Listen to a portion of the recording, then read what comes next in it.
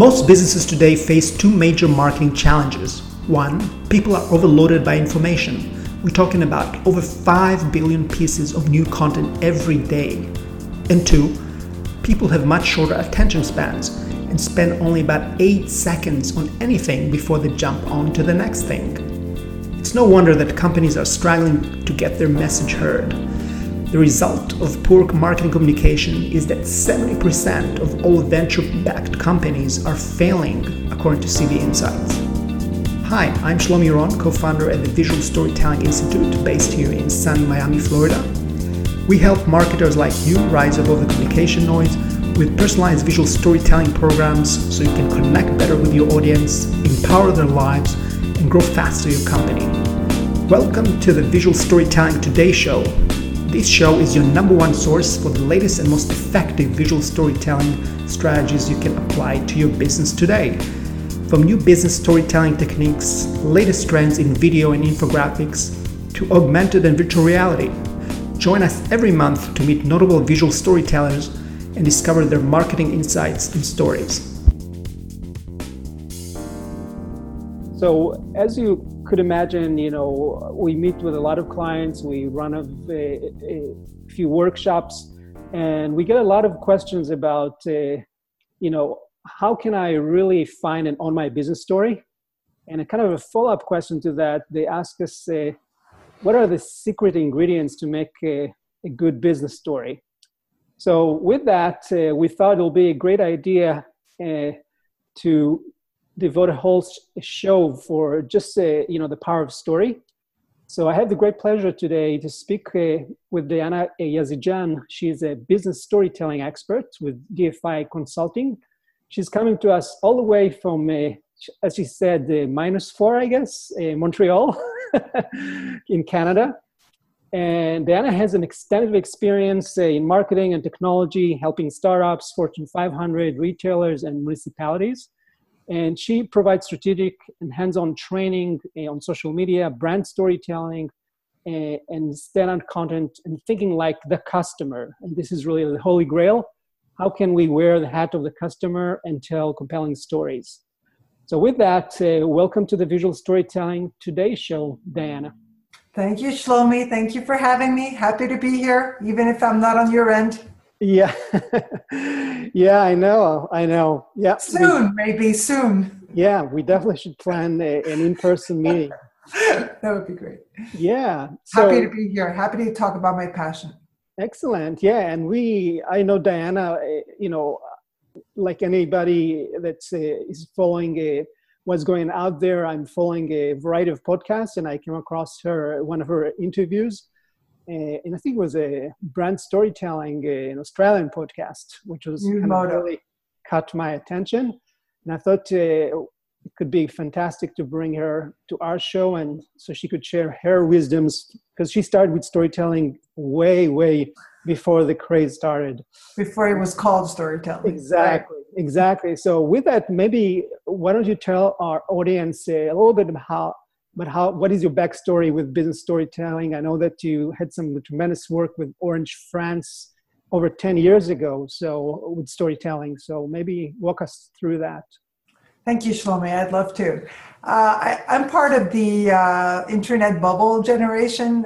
So I started working in e-marketing. That's how we called it at the time. And yes, we did have to tell stories in order to engage with the customers who were not used to browsing websites. So instead of having a brochure, we thought of personas and told the story of personas within consumption, within context of consuming a product. Right. But it was mostly a sales pitch, a sales technique, which it wasn't really thought out as story. And but it was my first contact with the technique. And then I really got an awakening when I started, I was still in Canada at the time, working in CRM projects. And we had a big challenge with CRM systems. We couldn't successfully implement them. And I realized why. The reason is because we never explained to the teams why we're doing this. From the front line to, the entire value chain was not in the project. So we had trouble having everyone excited. And they lacked the story. They lacked the reasons why we were all of a sudden putting lots of focus on CRM. And that aha moment happened right before I was leaving for France and started working for Orange. So I said, you know what? I think I'm going to try to explore the why a little further and in my own projects. Yeah, start with the why, right? It starts with, and not the letter, but WHY, yes. Yeah, exactly. So as you were kind of starting kind of pretty much to, pave your journey with storytelling in the early days, yes, and the tremendous work that you've done since then. So one of the, common question we ask our speakers is, how would you define visual storytelling? So I'm kind of curious because you've gone a long way since you started. So I'm sure you have, developed your own definition by now. Well, actually, I never really put both together in the same definition, visual storytelling. And I tend to go with your own definition, Shlomi. Okay. I'm flattered. Absolutely. Let's keep it simple. It's simple. It's straightforward. It's a visual narrative. So you have to be able to tell a story without using words. If you can do that, if you can be good at visually compelling story without using words, you've nailed it.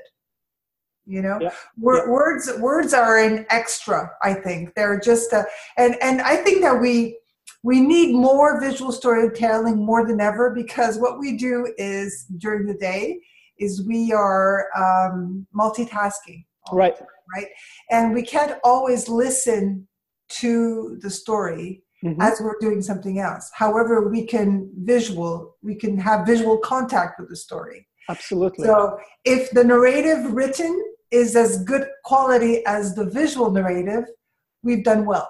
Right. So and I'm just going to remind the audience, the viewers and listeners, that you mentioned our definition. Our definition about visual storytelling is simply a new. Well, it's been with us for a while, but now it's gained some traction. It's basically a marketing strategy that has three components. One is that you put that you use the 3-act story structure, the setting, conflict, resolution. 2, that you put your customer as the hero of the story, so it's not about the brand is just the guide. And 3, that you use a visual medium to communicate it through. And that's our working definition to get people understand what is it, because we found, I'm wondering if you are seeing this with your clients, when you tell them that, especially marketers, story is a 3-act structure, setting, conflict, resolution, for a lot of people is a major revelation. Yeah, and it's been around since Aristotle. So it's just that we've never, well, I mean, if you want to get right into it, I'd be happy to. I define a 5-step approach, and it's not visual or not visual, it's storytelling. It's a 5-step approach. Yeah. And before describing it, let me just say one thing about that approach. It solicits aptitudes that you don't use ordinarily in your business day. Right. So that's why it seems new, because we're not trained that way. Right. We're wired to listen to stories, however. We all are wired to listen to stories. We love the comfortable setting of a story, but we're not wired to create them. That's an important point. Yes. And that's the entire education that you mentioned, Shlomi, about educating them on how to become wired. Now, if I tell you the 5-step approach, you'll understand that you don't gain the aptitudes to create this overnight. It takes time. Right. So the step 1 is first to describe your persona. And the persona will be the main character of your story. Yep. And most of the time, who is the persona? It's the client, right? Yep. And by defining a persona is not as in the old marketing school, which is having a socio-demographic description of your persona. That's way too easy, and we know how to do this very well by now, right? Yep. It goes quite a little deeper, and it will actually be more intrusive. You have to be well aware of your persona's value systems, lifestyles, motivational triggers, emotional background. I mean, name it. And how do you get your clients to find this information? Glad you asked. My first experiment with this consisted in sitting down with my target audience, sitting virtually physically down with my target audience, open-ended questions, somewhat structured, but not survey type questions, really open-ended, feel comfortable, lounge type of setting. We want to instill trust, and we also want to instill stress-free environment. That's the best way. And I mean, it's something that I don't want to sound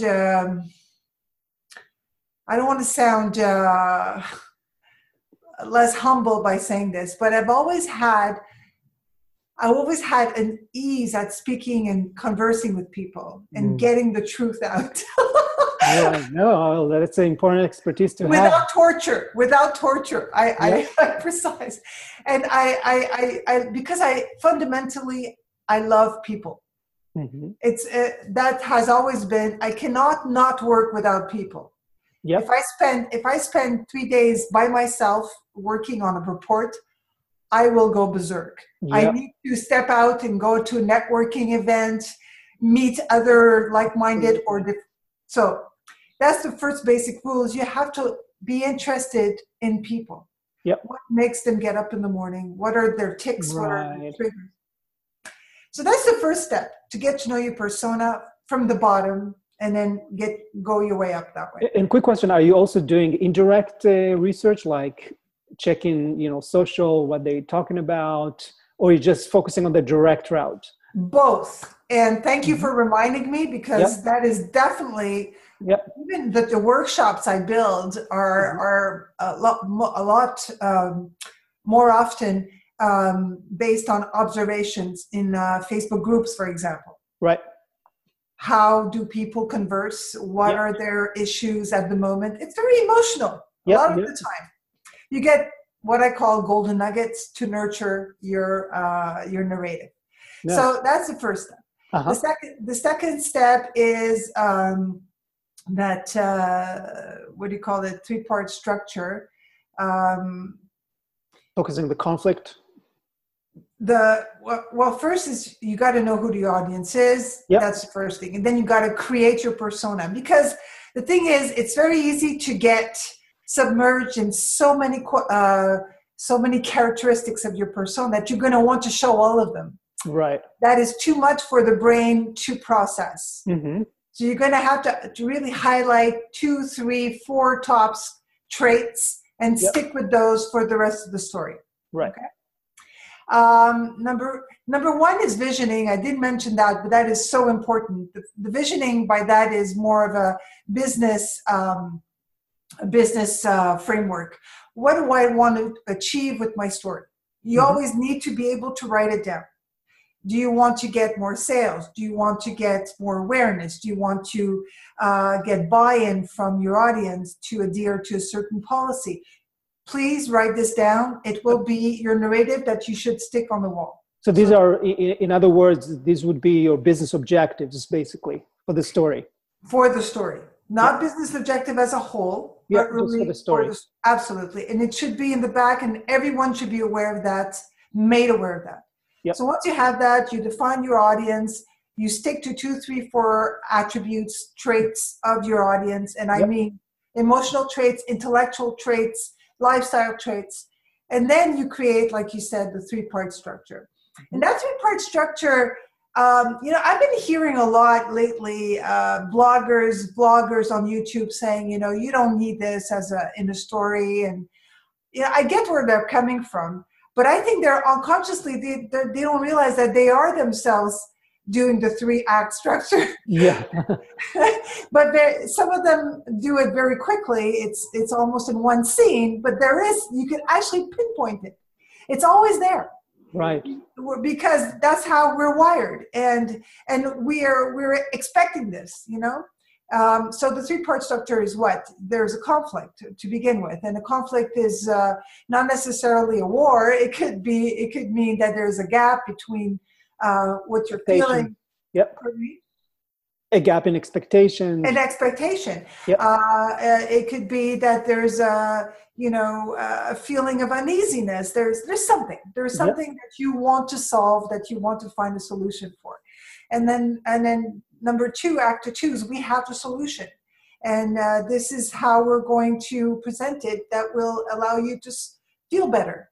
Right. And number three is the outcome. Is everyone lives happily ever after. Now, one of those kind of interesting that you said that number two is the resolution and three is the outcome. I thought typically they go hand in hand, like as a one part. Well, no, because you need to see the deployment. You need the satisfaction of seeing how people will benefit from the end story. So basically, I use the word reward for the word outcome, but I guess that's what you mean. Yep. That's exactly what I mean. And we call those in storytelling land the story spine, where you have once upon a time, there are 6 or 7.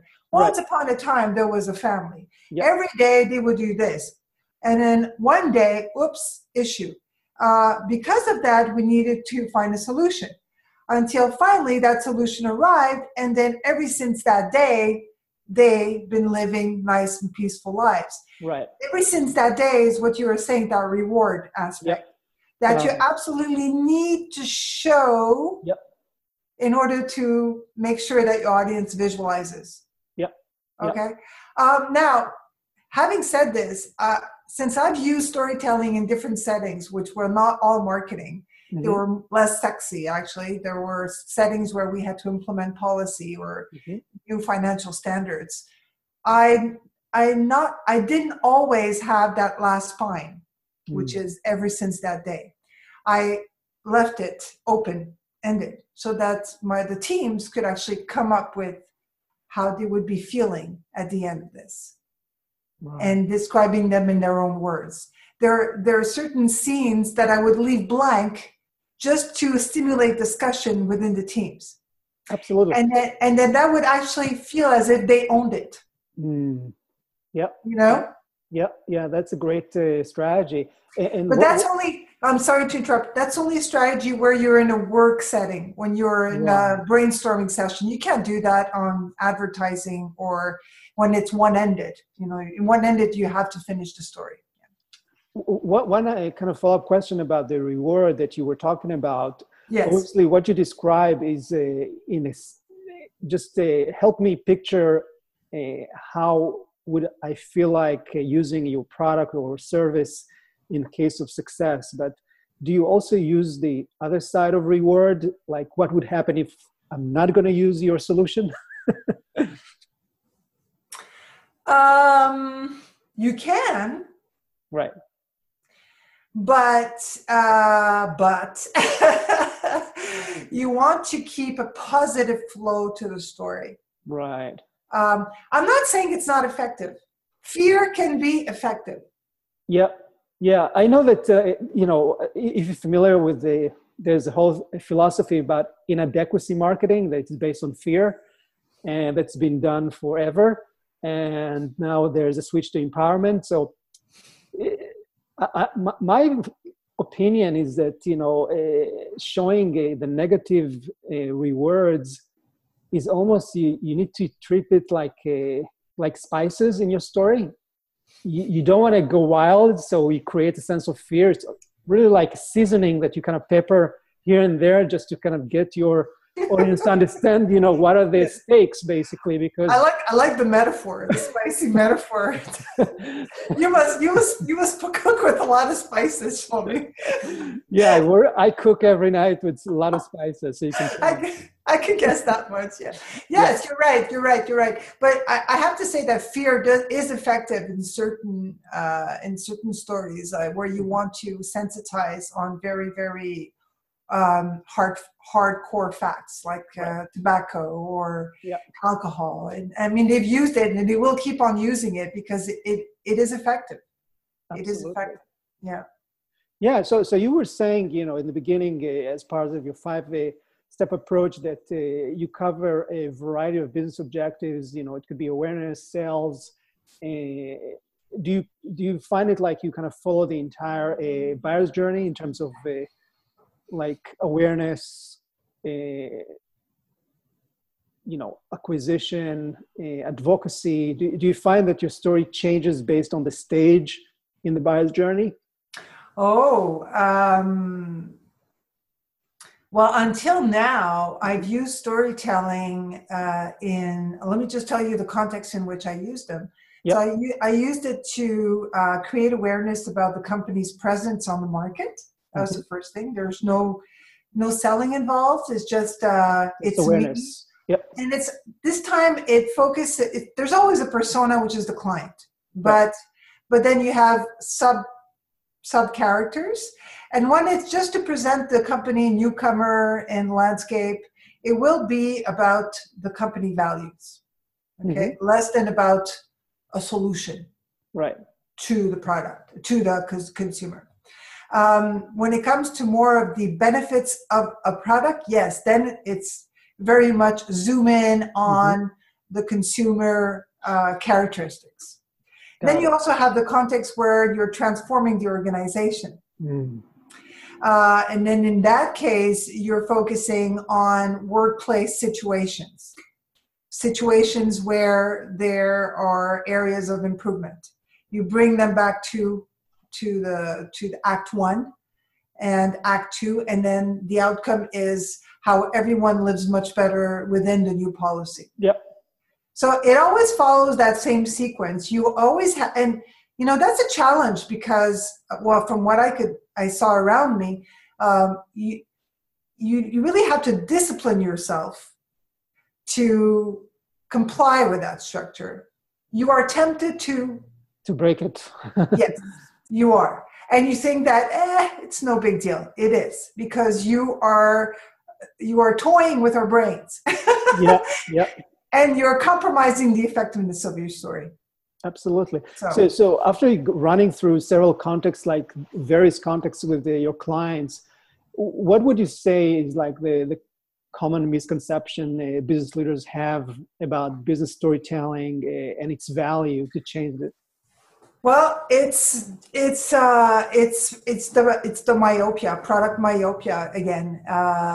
They think that the story is about their product. Show the product. It's a classic. It's a classic. The cartoon the illustration that has been widely used in storytelling workshops is the dad telling a bedtime story to the kids and saying, well, let me just read it to you. It really exemplifies what I'm telling you. And the brand is new and improved now with 50% more claims than the leading brand. Consumers lived happily ever after the end.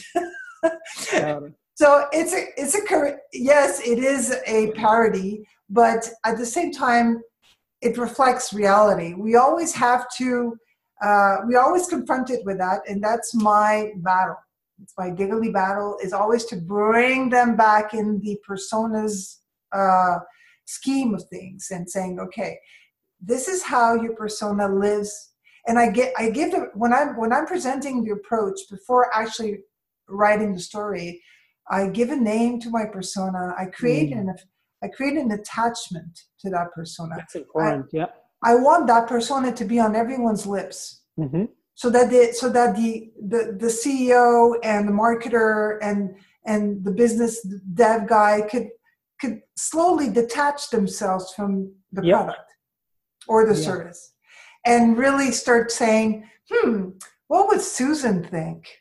And then it becomes, that's to me is a transformation. It's like a presence. It's somebody I know, actually.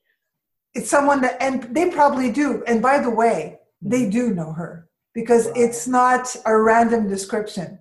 I did base Susan on my observations internally at the Right. client side and also on what's being said on social. So they're very familiar with Susan, you know. So the Interesting. more we repeat about Susan's wants and ills and all that, the more they're anchoring and they're Mhm. integrating that into their own mindset.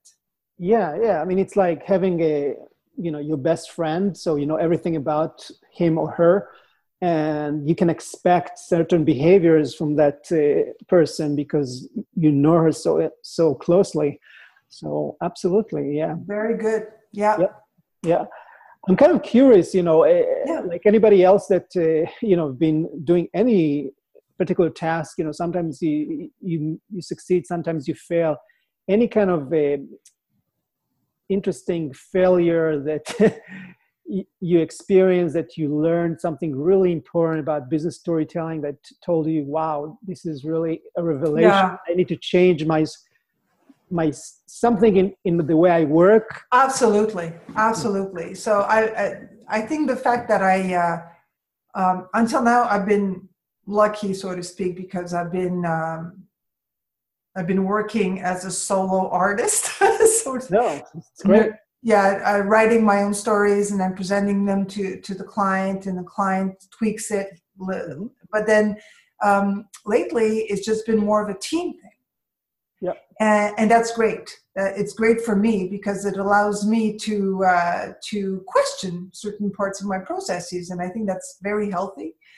And one thing that I really can take away of my team experiences is that you absolutely need to nail the process, explaining the process from the outset. Right. No bypass. You cannot bypass this step. Not allowed. It really, really, really needs to be owned by everyone. And so the 5-step that I described, from envisioning to Yep. narrative, so that they could understand this is what we're working towards.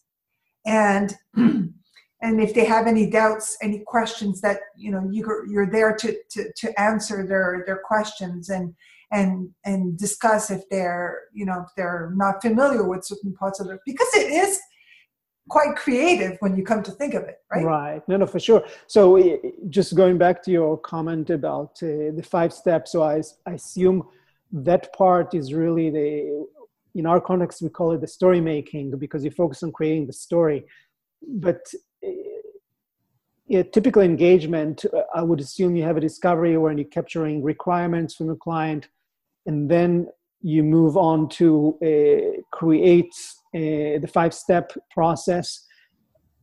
Is your deliverable stops at the business story, or you move on to work with other people to visualize it? And that's part of the other failure that you're Okay. nice transition. Yeah, just remind me. I asked to be involved until the final product.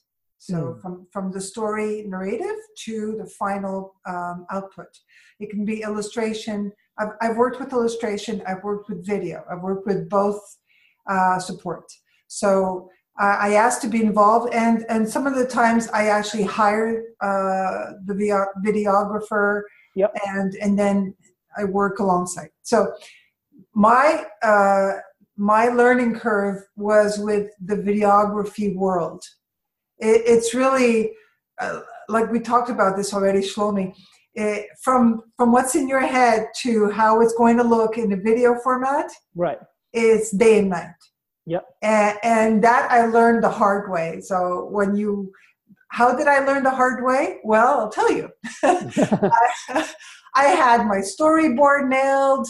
Personas were all cleanly defined. Right. The bubbles, everything, and I even had my audio requirements, backdrop requirements, everything. I really made sure that videographer can work with that. But a videographer has his own experience and his own background and his own vision and perception of things. Yeah. So now I never separate the two. I work in tandem with videographer till the end. That's interesting. because what happened, and I'm sure lots of storytellers can relate, is I give him that nice little package deliverable, and then he goes in hibernation. Yeah. Or he films on site, and I come in. Is everything going okay? Great. I go back to what I was doing. I get the final product, and I'm in total shock. Because in my mind, that's not at all the ambiance I had envisioned, the scenery I had envisioned. And then I realized, hey, we have two backgrounds, two sets of experiences. And it's rich, and it's a wonderful opportunity to grow together. That's now how I see it, you know? Yeah, the way we kind of try to make the transition from story making to visualizing is really that we always say story making is really the output is what we call the meta story. It's really like the DNA of the brand or whoever you represent. And once you transition to the story visualizing, you're looking for mini stories that support your meta story. So it's not going to be the same story, but it's going to be supporting examples. So it could be, dramatizing some event with the customers, with vendors, with partners, but it will be still within the umbrella of the meta story. So there's a connection, but I totally can relate to that because the script of a video is definitely going to be an extension of the overarching story that you are making. Absolutely. Yeah, that has to be preserved. It has to be, it's the spinal cord, Exactly. So can you give us just a few examples maybe of great business stories, clients that you work in the past or companies you work for, just to kind of paint a picture in the audience's mind of what success look like? Absolutely. Well, I can give you two of my own and two that I've seen in circulation that I found are really groundbreaking. So the first one dates back a few years, and that was envisioning a new service totally that did not exist at the time. And we were asked to produce scenes of usage. And so I was handed the requirements of what the different features of that service would look like. It was very innovative, by the way. It was like we're in the social media presence where before they even existed. So we had those lists of features that all looked really great on paper. But I said, if I'm going to use this to convince two executive committees, one in England and one in France, to invest a certain amount of money, I'm not going to make it. Because it's on paper, it doesn't mean a thing. So I acted up on my fantasy and I said, let's just put life to these situations. But it probably doesn't exist. We'll make it exist. Create mock-ups. We'll do this. So I created 10 scenes with different montages. One for England, so we had the two-story buses, and one from France in different, at the ocean in urban setting, and really had our audiences who were senior executives. And I spied, I asked their secretaries to send me a little bit of their lifestyles. And remember the persona? Well, I had to be up to the challenge, right? So I made sure that the personas were in good rapport with their own lives. So that the engagement is probable, that they can feel compelled. And that's how I got my first break. Oh, wow. So I presented those stories to UK and France. The project was approved, and we went on to making the product. Oh, that's fantastic. And I could see it in their eyes, just like as I saw that same light in people's eyes when I was presenting situations. This time it was cartoon. The first, by the way, for the product, the service, it was video format. I see. And for the transformation project where we're implementing new policy, that was illustration format. They're still on my slide share and they look very old, but they're very, very recent in terms of it's very relatable. Of the tone, And there I would present those scenes, and some of them I would keep open-ended. And then something happened where I would as I was telling the stories, that were real life stories, by the way, depicting real life problems, I could see the attention just zooming in. At first, they were all a little distracted. You know, they're big groups of engineers and technicians. And then the more I got into the story, there was some tone involved. You know, it's like I could tell that they were all concentrated on what was happening next. Yeah. And at this point, I say, okay, I get it. They need this in order to start the conversation and start engaging. And then the ultimate reward, as you say, is what? Is have them integrate the new changes into their work. Yeah. So my work was that. Yeah. This is amazing. I mean, it is. It's like magic sometimes when you see this engagement created the way, since I'm a visual guy, you know, I always imagine like a vortex that's being created and your audience is coming through that directly to their story because they can see themselves in that story. And it's underestimated. Yep. It's underestimated in the business world. I stress that. And one thing we have not talked about before I give another industrial example, Google example, which really was the best one to my humble opinion. The secret sauce here is not just stimulated the neurons, because that's what I've been reading a lot lately. And it's not that I disagree. And you know, some nice authors have been sensitizing the public now on, hey, you know what happens in your brain when you're listening to stories? I like hearing that. That's music to our ears. Yeah. However, it's not just the fact that it triggers neurons, because it can, but they won't have an effect.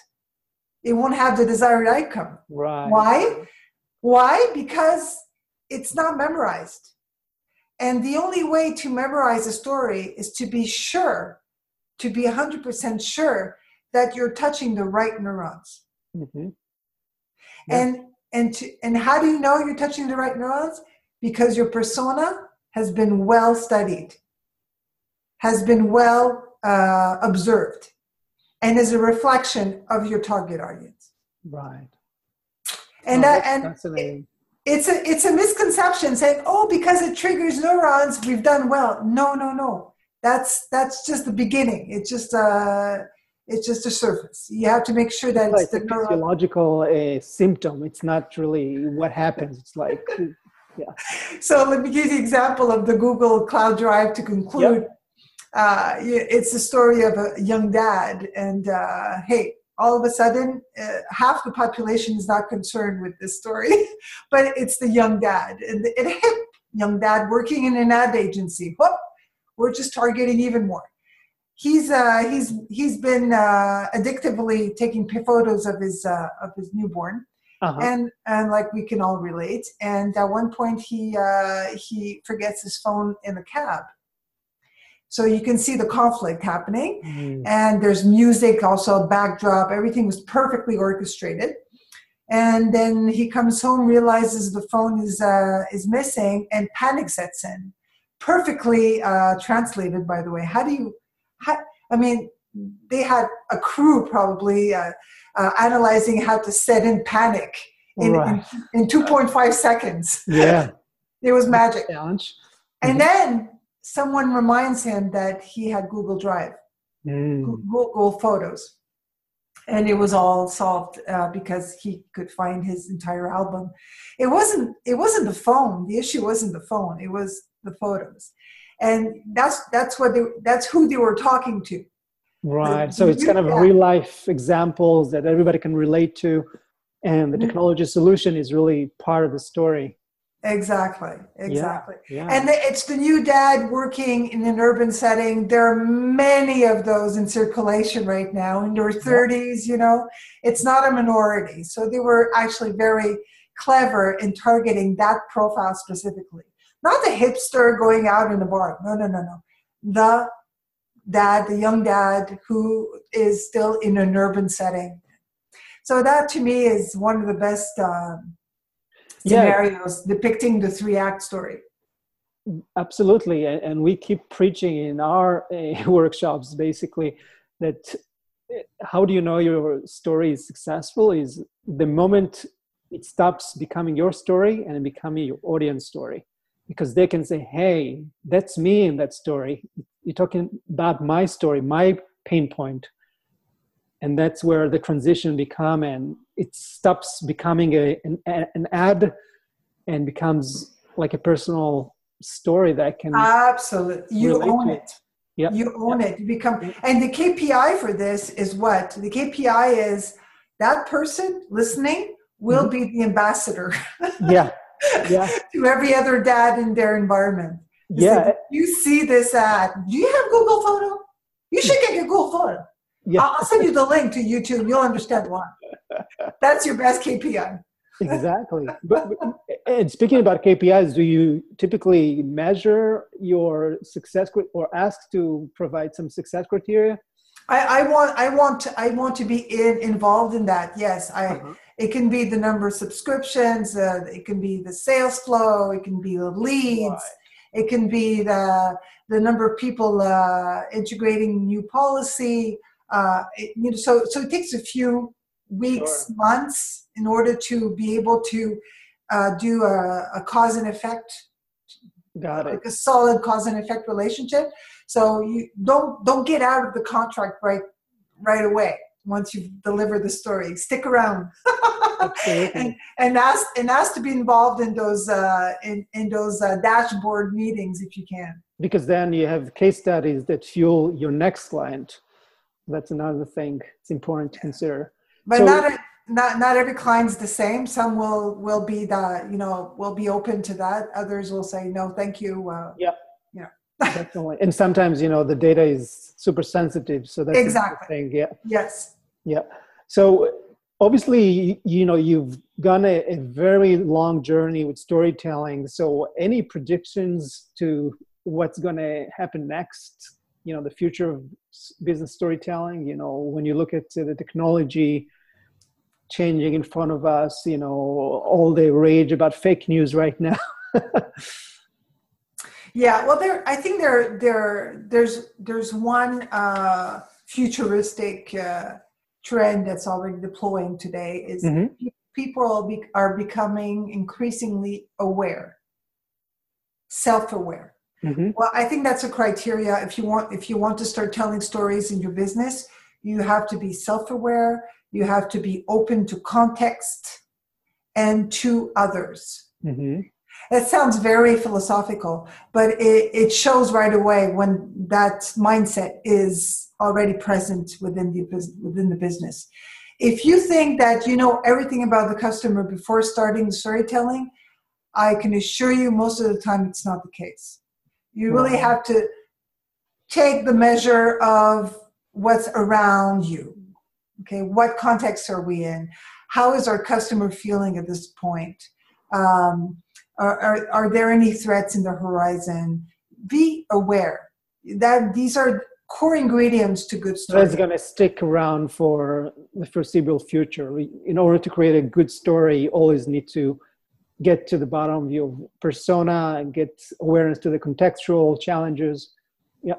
And you also have to be willing to be transparent, certain authenticity, let go a little bit of that marketing world that we oh so dearly love, because now people expect it. They expect some vulnerability and imperfections. Yes, all that. Yes. And lastly, make it always about the other, less about you. Always about the other. By ricochet, it will be about you, but make it about your client. It's like I say, you have to keep on repeating that. That to me is the futurist immediate trend that us storytellers need to continue disseminating. Okay? Absolutely. And number two, for the to bring it back to technology, I think what's going on right now is really interesting. I've seen, I think it was a TED Talk, someone from BBC who was talking about, let me just give you the right terms, visual perception and future narrative. So what he's been saying is that we're cutting stories now in bits, little bits. And from those little bits, we are adapting them to setting. Yeah. So it's like a Mashable of sorts. And it's very interesting. And for example, you have this great narrative, it's effective, but you also know that you can use it in different contexts. Are you going to use the same backdrop, the same audio, the same clothes, according to if you're at the airport versus the train station versus your home? Perhaps not. And we all know that we're sensitive. We have different senses, right? And that would be interesting if technology allows us to adapt the different bits according to context. Absolutely. So you threw a ton of tips to our audience, but if you need to kind of narrow it down to 3, which one would you say? Somebody who want to get started with business storytelling, your top 3 Okay. tips. So first is be more aware of the motivational triggers of the human being. Yep. Okay. That is fundamental. When you decide to go storytelling, let everyone know within the organization. So you have a full buy-in from everybody. Don't make it a silo. That's number one trap. Mm-hmm. Explain what storytelling is and let everyone know that you'll be mapping out a project around that. It's a pilot, and we want everyone in. That's right.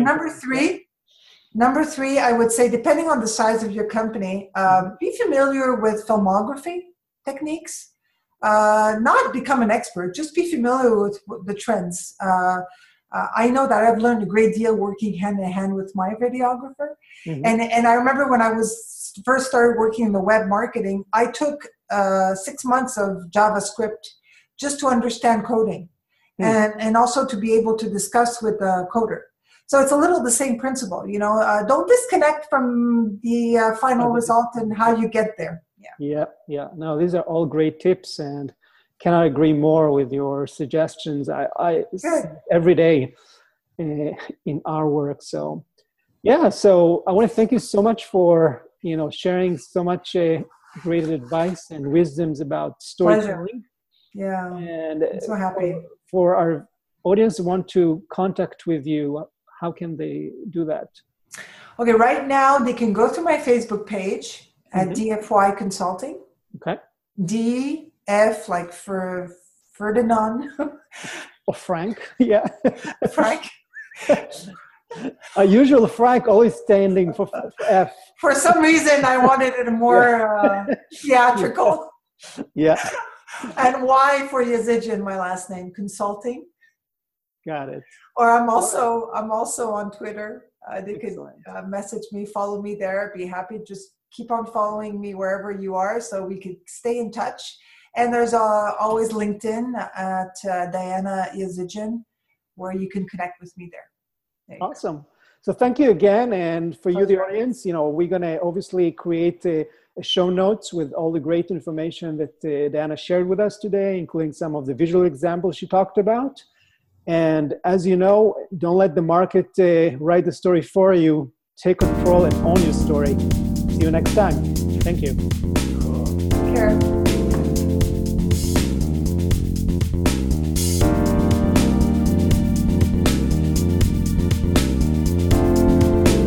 Visual Storytelling Today is recorded in Miami, Florida. The show is published exclusively by Visual Storytelling Institute.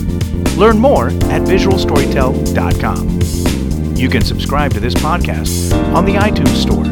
Until next time, don't let your big story wait to be told.